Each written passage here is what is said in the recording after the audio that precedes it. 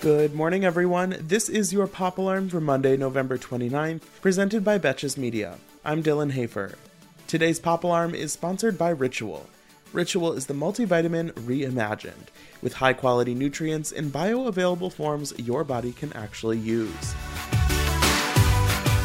After Britney Spears' engagement and Paris Hilton's wedding, the holy trinity of 2000's It Girl love stories is officially complete, as Lindsay Lohan announced her engagement on Sunday to Bader Shammas.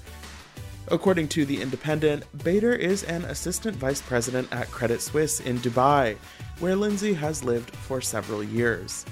They've reportedly been dating for around 2 years, and based on the photos Lindsay posted, they look very happy together.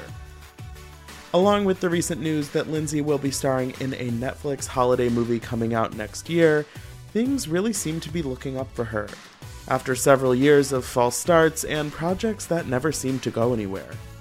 I'm personally still mad we never got a second season of Lindsay Lohan's Beach Club on MTV, but hey, at least she's happy and in love.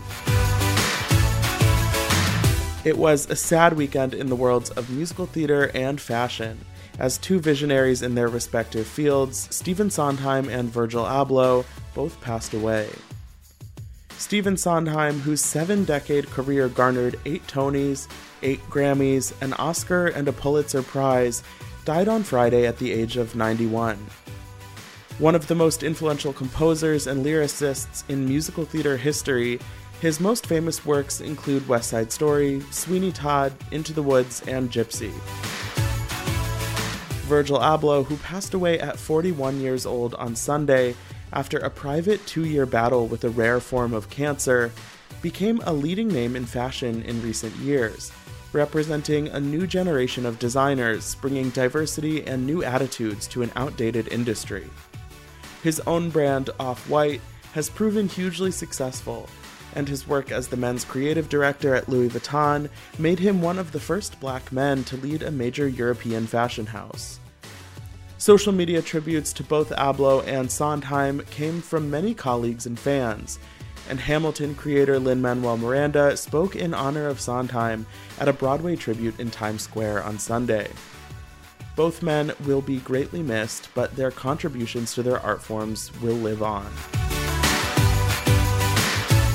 Over the holiday weekend, Disney Plus debuted The Beatles Get Back, a nearly 8-hour documentary split into 3 parts that follows the iconic band as they recorded their final album together, 1970's Let It Be. The documentary, which was created by Lord of the Rings director Peter Jackson, features extensive footage from the recording process of the album, and both Jackson and fans watching the documentary seem to agree that the project debunks the long-standing myth that Yoko Ono was to blame for the Beatles' breakup. Footage in the film shows that while Yoko was present for many of the recording sessions, she mostly kept to herself, reading or doing artwork off to the side, and didn't really interfere in the band's creative process, as it's been suggested she did over the years. I've never been the biggest Beatles fan, so I don't really have any personal feelings about Yoko's role in the breakup, but it is not shocking that our society has spent 50 years blaming a woman for something she didn't actually do. I mean, that's kind of what we do best.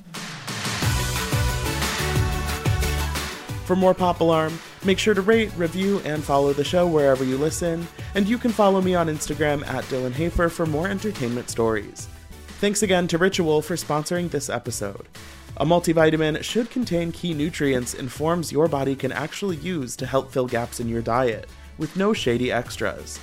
Ritual's delayed-release capsule design delivers high-quality nutrients, including vitamin D3, in just 2 daily pills. Get key nutrients without the BS. Ritual is offering my listeners 10% off during your first 3 months.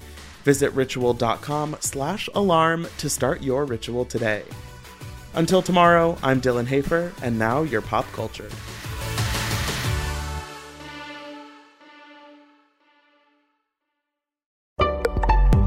Betches.